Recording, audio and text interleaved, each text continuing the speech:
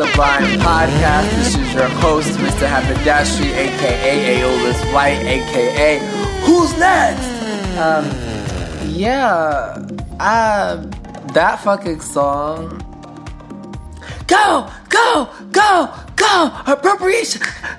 That song, what I'll say is, that is my shit, low-key. Now, I know hip-hop Harry, I know the era, I know it's cultural appropriation, I would not stream it, but I'm just gonna say that seeing them kids, and there are black kids, so I can't act like there are no black kids in the tea. I saw some, busting it open. I'm not busting it, that's not accurate. I saw some dancing, getting busy, this is going downhill. I blame the tequila for that one. And, I'm drinking this episode. And I haven't drank in a while on the pod. And it's honestly been because I'm afraid to just start crying. So, especially rum. If I drink a whole bunch of rum or a whole bunch of bourbon or some shit, and all of the stuff that's going on, I'm likely to just start crying on the pod. And although, there are people that like that, I feel like that's not what I'm serving on the pod.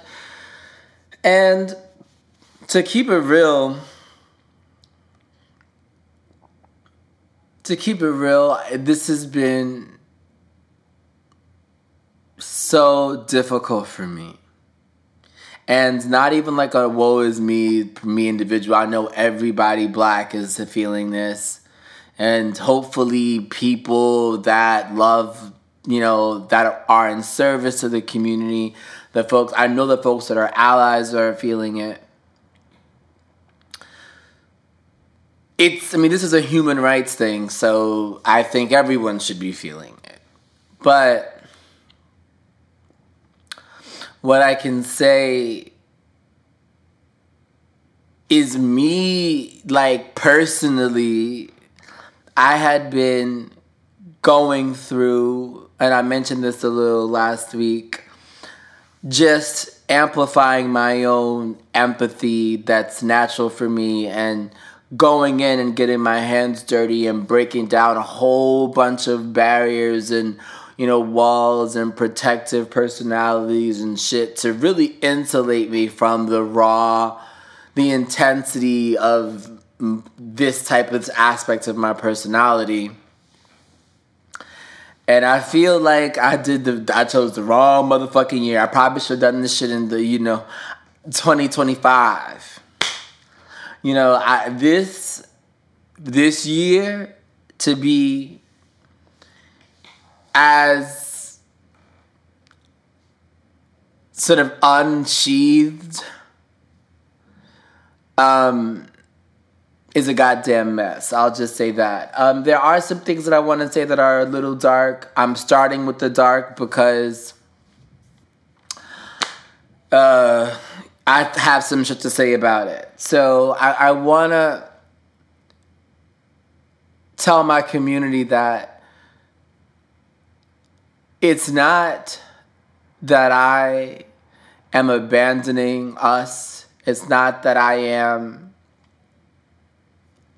it's not that I am not using my voice and using my platform and, getting busy. Because y'all know I'm getting busy. But I cannot, every episode, talk about all the death. The Rayshard Brooks story out in Atlanta. And fucking Atlanta people love talking about how it's Wakanda. Y'all have to stop giving T.I. the mic. And I said this before, I shall say it again. Y'all have to stop giving T.I. the mic. Atlanta's not Wakanda. There is no Wakanda in America, right? But I'll say that there was that story. There was the Oluwatoyin, I might have butchered her name, apologies, story.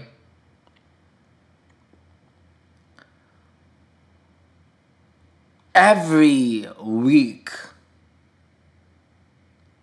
there is a black body to mourn, unjustly, prematurely snatched from our grasp as a community. And I can't always be talking about this. It's like,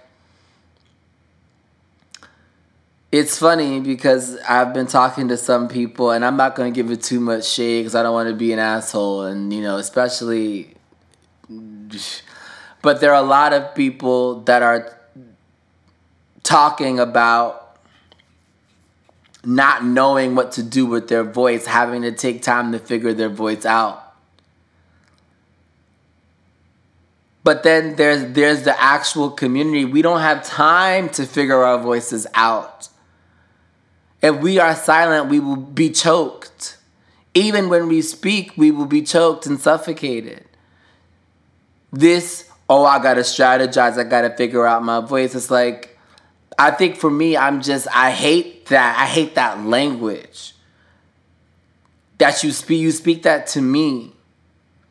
I gotta figure out how to talk on a fucking podcast every week, and I love the podcast, so, shout out to y'all, shout out to, it's a blessing, and it's my passion, and it's, part of my spiritual purpose, and, so no, I'm not shading it. But I got to figure out how to do that. And I can't take a break. Or I could take a break. But there's somebody somewhere that's being healed by this, that needs it. And you don't know what people are going through. And I'm supposed to be building community and serious about that work. So I have to show up. And I have to assume that my community will accept me every time I show up. If I'm showing up with glitter or like gore, frankly, that's what it could be. You turn on the podcast these days, who knows what's tea. So yeah, it's not that I don't care about these stories. I care. And if I can't do it, I can try to point and uplift other podcasters or writers or folks that are doing the work that you can listen to if you're trying to hear this every week. So I'll try to do that as well. While I'm on the dark shit, this is a little less dark. I wanted to comment a little about the anniversary. I think it might have been the 4-year anniversary of the Pulse shooting. And out of all the things that I report, like before this era, that I would read in the news. Well, actually, I can't even say that, because at every era, there was Eric Garner, there was Trayvon, there was, there's been this for my whole life, so I don't want to get to lying, but I remember when I heard about the Pulse shooting, I was in bed with my partner at the time, my then partner. And, I don't know if he would identify himself as like a club person. When we were together, we went out a lot. But I identified as a club person in some ways. Like, I loved the club. Back then, I used to love the club. And even now, like when I don't go out that often, when I was pandemic, so pre-pandemic, I don't go out that often, but when I go out, bitch, I want to have the full club girl experience. I want to turn up. I want to not get home until 8 a.m. I want to get food. I want to be out there with the girls. I'm the one that will party with y'all and then party with the bartender after they close. Like, I like the turn up, the after hour spot that everybody know about. I like it. I could go out till noon. And I remember thinking about how my oldest friend, we've been friends since 2000, how he and I came into our own in these environments. There was no other place where we could be, where we can acknowledge our sexualities, acknowledge everything about ourselves. And I remember walking into a club, my first, was that a secret? I think. But walking into my first club and finally being like, I can let my guard down. Because back then the gay community wasn't catty. There was cattiness, but honestly, if you got in the club and you can dance and you like to dance and you were fun, that's it. You dance, that's all you got to do. And thinking about how it's a welcome place. Like, I brought my best friend to the club, and bringing my best friend to the club was a moment for me that I felt like I can bring people into the world. I had a space that I can bring my straight friends into a place where I was comfortable, because I spend my whole life in places where y'all are comfortable. Everything that we do, what we talk, everything that we discuss is your life and your norms. So there's just one place where I can have you come with us and deal with us and learn how we do things and be safe, and you be safe, and it just be beautiful. And for that to be the site of that, I cried. I remember I cried so much. And even when I think about it now, it makes me really sad. So I just, I wanted to acknowledge that it had been, I think, 4 years. And to keep encouraging younger queer people to build their own communities as well. And to create spaces, physical spaces where people, because I think now we are digital girls, but like build physical spaces where people can come, blind and, well, not quite blind, like, what's that phrase I'm looking for? I don't know the phrase, but just really like innocent and seeking and find community. So shout out to that. And the last thing is just kind of like, a positive thing. The first clip was from Raquel Willis. I was at the Black Trans Lives Matter rally and march on June 14th in Brooklyn. And it was beautiful. Like, I got to see one of my best friends, someone that I love, like, more than, nothing but love in my heart is there. And we met up there, and I just loved seeing the community around Black trans lives and prioritizing Black trans lives. And, I'm always kind of shocked, and maybe this speaks to my own pessimism, but when I see people of different races and, presentations lifting up Black trans lives, because I just feel, I don't know. I guess in my experience, I don't see the community being that loving on a regular basis.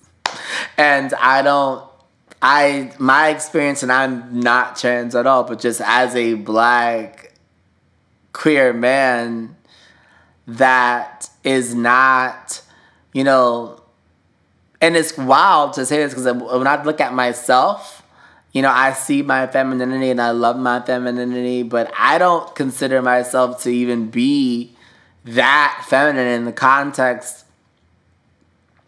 And And like, you know, a lot of times my femininity is met with like disdain in the community. So like, I know that y'all not here for the trans girls. I think a lot of people just want the trans girls to entertain and create culture and create, you know, what's cool for them to appropriate. And I just rarely see the true advocacy and the true love. So I was shocked, and I saw a lot. I mean, it's not for me to say that it was true, because, you know, I think trans people have a better sense of what's bullshit and what's not, because I know I do when it comes to like queer help or queer allyship and black allyship.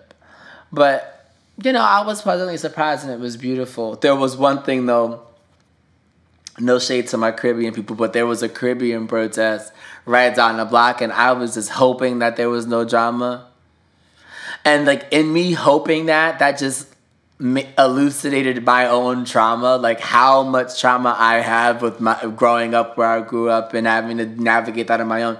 You know, there was a portion of my life where I lived like in Flatbush, you know, like proper Flatbush. And I was go to the club, you know, and I was young, I was underage, and I would sneak to the club. And, you know, this guy who I think left New York, but he was a pretty good party promoter. I met him back then when I was underage into the club. And like, I would get home super late. I was staying with my aunt at the time, and I'd get home at crazy hours. And I would have to walk, you know, from the Winthrop train station by myself, gay as all hell. 5 o'clock in the morning, 6 o'clock. And I'd be scared, because you never know. But yeah, it was beautiful. It was beautiful. I think the numbers were like 15,000. And we were all in white. It was really touching. And we went to Fort Greene Park, which is beautiful. I was really, you know, filled by that experience. So I that's the positive that I want to, you know, leave this section of the pod with. Yeah. So I'm not sure where to go with this, to be honest, because there's some things I want to talk about. Like, I was kind of thinking about having it be a personal podcast where I just got in my bag and shared some like personal stories, or I wasn't sure if I wanted to do some like abolitionist shit. It took a while to figure out. You to be who you say you are. That's, y'all know that song. That shit slaps. Classic. Yeah, okay, I guess maybe I would try to do it all and then cut myself off when I go over time. So what I think is worth discussing is like, I want to tell a couple of personal stories about children. And I say this because I say children and not childhood for a reason. I think that, you know, as an adult, when I have a question about my own ethics, I tend to run a thought experiment that centers around kids. That centers around my children, myself as a father, as a parent, as a friend of a parent, as a godfather, as, you know, as a gay uncle, as a, like, I think of myself as a selfless steward of a youthful, impressionable mind, where my words and actions must be aligned, and not just that, they must present themselves in a timely fashion. And I tend to run that thought experiment a lot, because that's how I think about being an elder. You know, I think if my homegirl, because one of my best friends, I consider her my best friend, but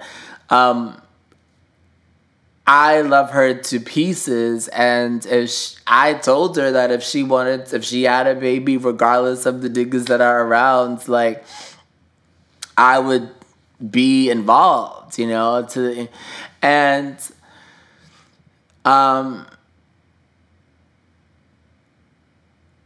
I see it that way. Like, I just see friendship and family, and that way. And I think, a little bit of me is insecure about this. Well, a lot of me is insecure about this because I take friendship very seriously. I take everything relationship based very seriously. I take being a brother very seriously. I take being a son very seriously. I take all the shit that I claim, because I won't claim your ass if I don't fuck with you, and that's family or not. Like, that's some tea, but whatever. But if I claim you, I take it very seriously, and yeah, I think I've always thought about raising kids with my friends and building this community with my friends. So I did a lot of meditation on this. Like, why do I think like this? Like, well, what are the influences that how did I arrive at this thought experiment? And I realized that it started from being a kid. Like, as a child, I thought about having children. And I don't know exactly why, and a lot of people like to say, that it's because I had a challenging childhood, but I don't think that's necessarily it. I think that influenced it for sure, and I think I did sublimate a little, like, what would I do, how would I correct some of the things that I saw as injustices or whatever, or just troubles. But I think that part of my soul and part of my spiritual purpose is to help guide others. I've always seen that I even have a tattoo that, like, symbolizes that. I've always had that understanding of myself. And I think as a kid, I remember I used to make lessons from my cousin, like, right after VR Troopers would go off. Shout out to VR Troopers, if you know, you know. VR Troopers would go off. I would, like, make index cards for him, and I was like 4 or 5 years old. Like, I barely knew how to. Like, I was not, like, out here writing essays. Like, a nigga was using, like, basic, making index cards for my cousin to learn right after VR Troopers would go off, and I've just always kind of thought about it in this way. And I think maybe being a parent was what I saw as the highest way of, like, the highest instantiation or manifestation of that calling. And when I understood the sort of science of my sexuality, I had a lot of conflict for years about this. Because the driving force behind me, working my way and getting to a private school and all the sort of upward mobility bullshit that has definitely had consequences, and we'll get to that. Not today, that'll be an episode. Me accepting elitism and leaning into elitism, and that whole journey came from me wanting to give my child an amazing life, my hypothetical child an amazing life. And I would say in my 20s, I spent it trying to figure out, well, now that can't be why you live your life, you need to find reasons to live your life that aren't about kids, because you may never have them. Or you could adopt, whatever, you can have kids, but the way that I thought at 19 was not like the way that I think now. And I guess I say all that to say that emotional, that foundation is why I think so much about kids when I have an ethical conflict. And I bring this up because when people discuss community now, I think they often leave kids out. When you think about things like anti-blackness, elitism, homophobia, misogyny, ableism, and you notice these things in your friends and the people that will become elders in your community, and then you think about you having kids, and if you think like I think, you're thinking, well, I want to be able to leave my kids at my friend's house. My friends, I want it to be, when some shit go down, because, kids are trash. Shit goes down.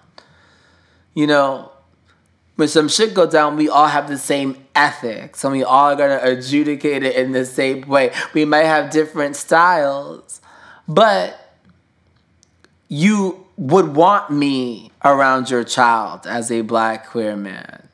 You might not want me to have your child, but you would want me to be an influence on your child. One of the many influences that help get your child to, where you want your child to be. And I expect that to be reciprocated. So I feel like if you anti-Black, or if you aren't transparent enough to, reconcile that, or to perform a reckoning or undergo a reckoning for that, or you're misogynistic, or you're homophobic, or this, that, or next thing, how can I leave my child with you?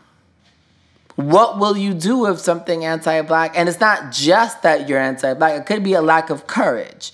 It could be a whole myriad of things that will prevent you from advocating for my child, in front of my child, in the moment. It could be that you ignore your trauma and you don't have a good practice to heal from your trauma. So when something is like, you have a lot of triggers that render you inactive. And for whatever reasons, I don't know, but you leave my child, or to have to fend for his or her own, or non-binary own. We need a non-binary, it's own, but I wouldn't want to call my child an it, but whatever. It's own. And that's not what I want. And I try to be what, I think childlike, child me needed. I try to be someone that my friends can trust me with their most prized possessions. And, not that your child's a possession, that's a whole other thing, but, family. And, I think a lot of this matters because you see it take place in activism. So, I think I made a comment last episode about gentrifiers, protesting. And it's not just gentrifiers and the whole false allyship, although that is an analysis. I think I've already given that analysis. But there are other ways to come to this conclusion, or other ways to investigate it. There are people that don't believe they can have kids in urban communities. They can raise kids in urban communities. And I've heard this a lot from well-meaning white people that will say, I don't know how you were, I don't know, I can't raise kids here. I don't know how, you will say this, or you will have kids and you will be fine with living in the hood before you have kids. And then you'll have kids. And then as soon as they're 5 years old, you move out because you want them to have a good access to education. And you understand that the whole taxpayer allocation to your local public school is trash. And you see these other black kids going to and from this substandard school, and you raise your nose at it even though you don't think you're raising your nose at it. Because, when you see them, You might think that they're boisterous. You might enjoy their culture. You might like that they're playing hip hop on their loud ass phones, or you might like that they're dancing you might like this joy before you have a child. Then when you have a child, you start to think, wait, the injustice that's embedded in this system, I don't want to be a part of that. And not only do I not want to be a part of that, I don't want to help. Because it is the case that if you stayed in the community, you would be an advocate. Your money, your resources would help uplift the community. But no, you leave. And you leave in the name of doing what's best for your family. And you see it as justified. And frankly, I'm not saying it's not justified. What I am saying is that it's hypocritical. But, one can be a hypocrite. And a lot of people feel like if being a hypocrite means having the best for your family, it's a welcome title to hold. But it's like a lot of this happens a lot. It happens a lot where people say, and it's not just, the education example. It's, people love gay people until their child is gay. They love trans people. They love pose until their child's trans. And it's just like, what happened to all of that acceptance that you had for your homegirl? And I think about these things. And I guess the point of this section is really just to say, not that you need to copy this thought experiment. I do think it's a useful thought experiment. I think people that are vulnerable, so people from vulnerable populations, trans folks, queer folks, black folks, black and the intersection. I mean, frankly, if you're in any marginalized group, you need a thought experiment to make sure that people are really rocking with you. And I don't want to, spread paranoia and make people feel like you can't trust people. But honestly, people be lying. They be lying. And they make it seem like and it's not that I shouldn't say they be lying. They just haven't thought about it because they don't know your life. They don't know the life that you are living. So when they say they're supporting you from a place of privilege. They haven't thoroughly thought through what it means to support you and what it means to occupy the same space that you occupy or an adjacent space that you occupy. So they think they don't understand that these things come at a cost. Potentially. So oftentimes, I'm not sure, is oftentimes even a phrase? I don't even know. But so often, a thought experiment is needed. And a serious one at that. One that really calls to question priorities. So I wanted to go into something quick, and I think this will be the last thing. Actually, let me just pour a little tequila. Remind me of a... I'm not, because what I thought would have gotten me into trouble. First of all, my music mind is crazy. I have songs for basically every word that anyone says. I'm thinking about if I played that word association song shit, I would murk it. But the problem is my ratchet mind, the hoe mind, the part of me that just thinks hoe shit all the time, always comes in and corrupts it. I can corrupt any song, but I won't do it. I'm gonna do it. Hold on, let me drink this one. Okay.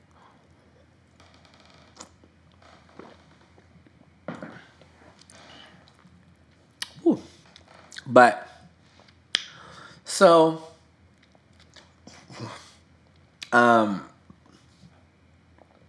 wanted to do a little talk about abolition. I wanted to talk a little bit about the abolition of the prison industrial complex.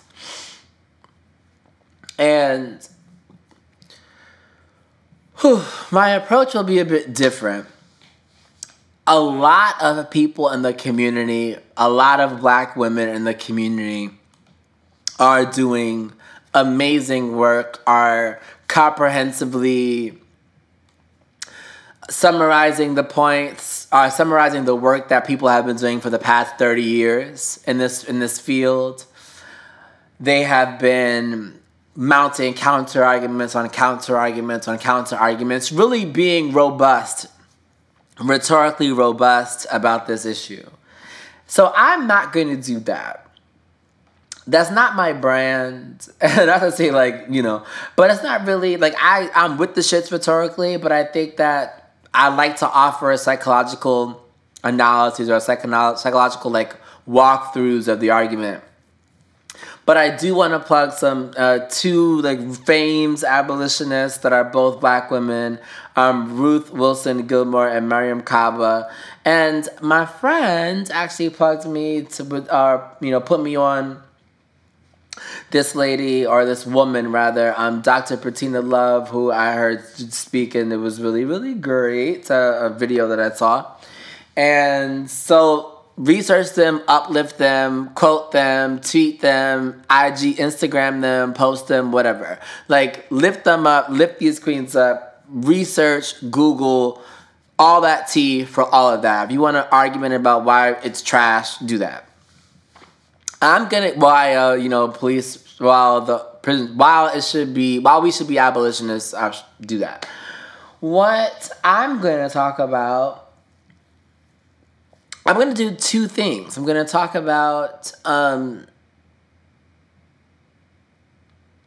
what I understand to be a lot of the personal resistance, or the source of personal resistance that is a manifestation of white supremacy, capitalism, elitism, patriarchy, etc., that relates to their resistance to prison abolition. And then I don't know if I'll have time, but I may go into my own personal narrative and why I especially don't fuck with it. And I would only do that not to, garner sympathy, but really so that when folks see me in the street, they know not to run this bullshit on me, because I'm not the one for it. I don't give a fuck, right? So that would be the reason for that. But let's go to the first thing. What I was thinking about it and meditating on it and trying to figure out the emotionality behind the resistance, I came to, the trauma, the promise and the trauma of the protection of one's property. I think that the American dream is essentially one that is the promise of wealth acquisition, the promise of amassing property, and when you realize that simply amassing property is not all you need to be secure, real fear, real multi-layered psychological fear kicks in. Because you know that there are people that do not have. You know that the system is unjustly snuffing out the opportunities of these individuals, of these groups, these demographic units. And you know you are profiting from it in some way. And this is not just a rich story. I mean, this is anyone at any class. The promise of wealth acquisition even affects kids. The conversations about amassing toys and having your toys stolen. And when your child comes to you and here I go and fucking kids again. You know, well, let me clean that up. That sounded a little bit wild. Here I go with a kid's example again. But how you adjudicate this conflict will operate as the foreshadowing of what the police ought to be, or what your child thinks a police person should do, or a judge or lawyer should do, what is right, that morality around property. I think you have, and I say this because there are old black people that are anti-abolition. It's because when they think of police, they think of people that protect their property, that protect their right to amass wealth, that protect their right to amass property. And a lot of people emotionally need that. They need some kind of facility or faculty that can harness the state's monopoly on violence to protect the things that they own, or protect their ownership as a concept. So psychologically and emotionally, or whatever you want to say, getting rid of the police, there starts to be concerns about property, status, wealth. And everyone always goes to the harshest examples, like what do you do with rapists? What do you do with... And there's a retort to that. You know, the sort of rhetorical debaters of prison reform they wrap this up. But emotionally, there are a couple of things here. There's the propensity to dehumanize, where people have learned to dehumanize quote-unquote criminals. But there's also and to me, dehumanizing them is related to this love affair with amassing property. Because you need anyone that threatens it must be an enemy. And in order to justify being cruel to your enemy, you must dehumanize them to minimize cognitive dissonance. So when I talk to people that are super pro-police or pro-prison, that are smart, because that are educated, well, both smart and educated, I think to myself, what am I actually fighting against in this argument? Am I bumping up against someone's sense of right and wrong? Or am I bumping up against someone's addiction to property and the ability to amass it, and the investment in the institution that secures that right through violence? And a lot of times I'm bumping up against the latter. And then I realize that in order to have this conversation, in order to get somewhere, I'm going to have to make an argument or convince or move this person to an emotional place where they realize that their right to, or their privilege of amassing property is not more important than the human rights of the imprisoned.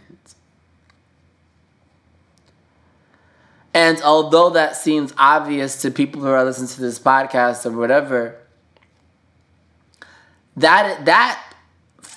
any problem or argument of that structure is very difficult to win on the fly.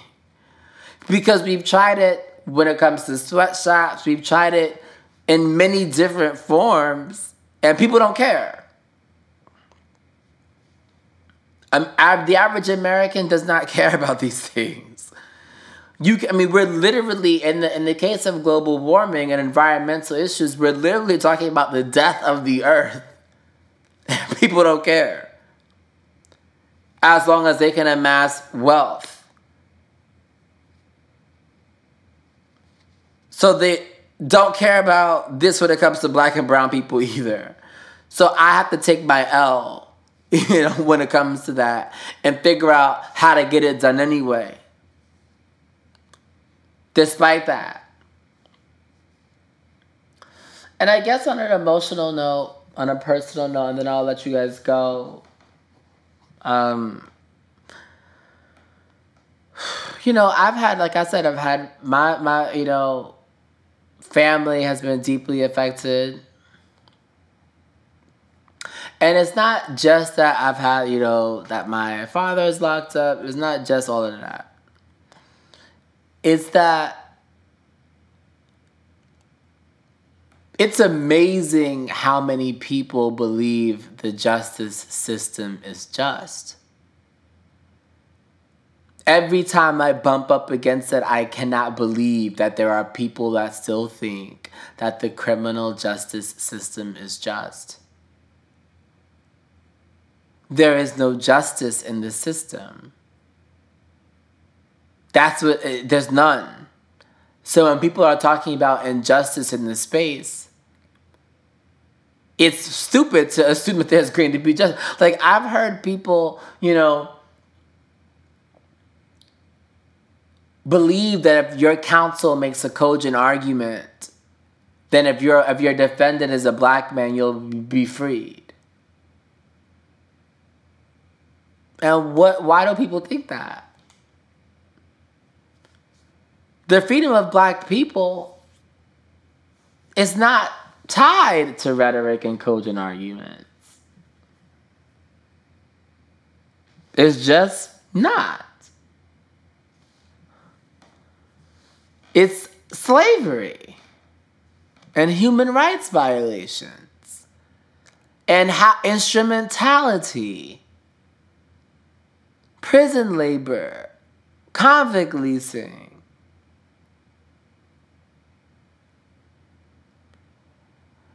This goes back to the wealth acquisition and the amassing of property. That's the conversation. There's no cogent argument that can win a black person's freedom in this space. Not to say that it's impossible, but the system is not built for that. Anytime a jury makes the right call, the honorable, ethical call, it's an exception to the rule. Or it's a deviation from the form, from the structure. The intention of the institution. It's not what they didn't. These white people didn't intend for that. And it's funny because a lot of people and I'm gonna leave y'all with this. A lot of people are stumbling across the last clause of the 13th Amendment now. They're stumbling across it now that the exception to the 13th, Ava had her movie and stuff, but they're realizing now that the exception to slavery was if you were a convict, and that was written into the Constitution of America, of the United States of America. And they're like, oh shit, oh now I see the T. And it's like, it's not even that they're saying oh shit. It's that they are acting like it's a new interpretation of the words. Like that innovation and insight has, because we're in 2020, now we can read better, and now we know the definition of words, so now we know, it was an accidental loophole that they created via poor litigation and poor, science of lawmaking. No, they did it on purpose, like it was intentional. Justice, equality, fairness was never intended by the amendment. Like, what in the actual fuck? Like, how can you not see that? So it's just kind of like, what are we talking about? Once that emotional, you would think that once you realize that this was by design and not an error, that a clerical error, that you would come to the conclusion that we need to get rid of the whole shit and start over and reimagine it. Reimagine not the system, not the institution, but reimagine how to meet the quote-unquote needs that are being met by the current institution. And that's it for me. I love y'all. I'm keep living my life. I'm gonna keep it cute, keep it positive. The website is up. By the way, I almost forgot that. The website is up. BlackSublime.com is out. I have my poetry on there. My email address is awhite@theblacksublime.com. So if you want to talk any shit to me, if you got any questions, if you want to say that I'll be lying, I'm wrong, you want to charge me up, I'll read it as you typed it. I won't edit it. That's not my thing. So, yes, I forgot about that shit. Yes. Please interact. I'm excited to connect with more of you, and I'll see you guys.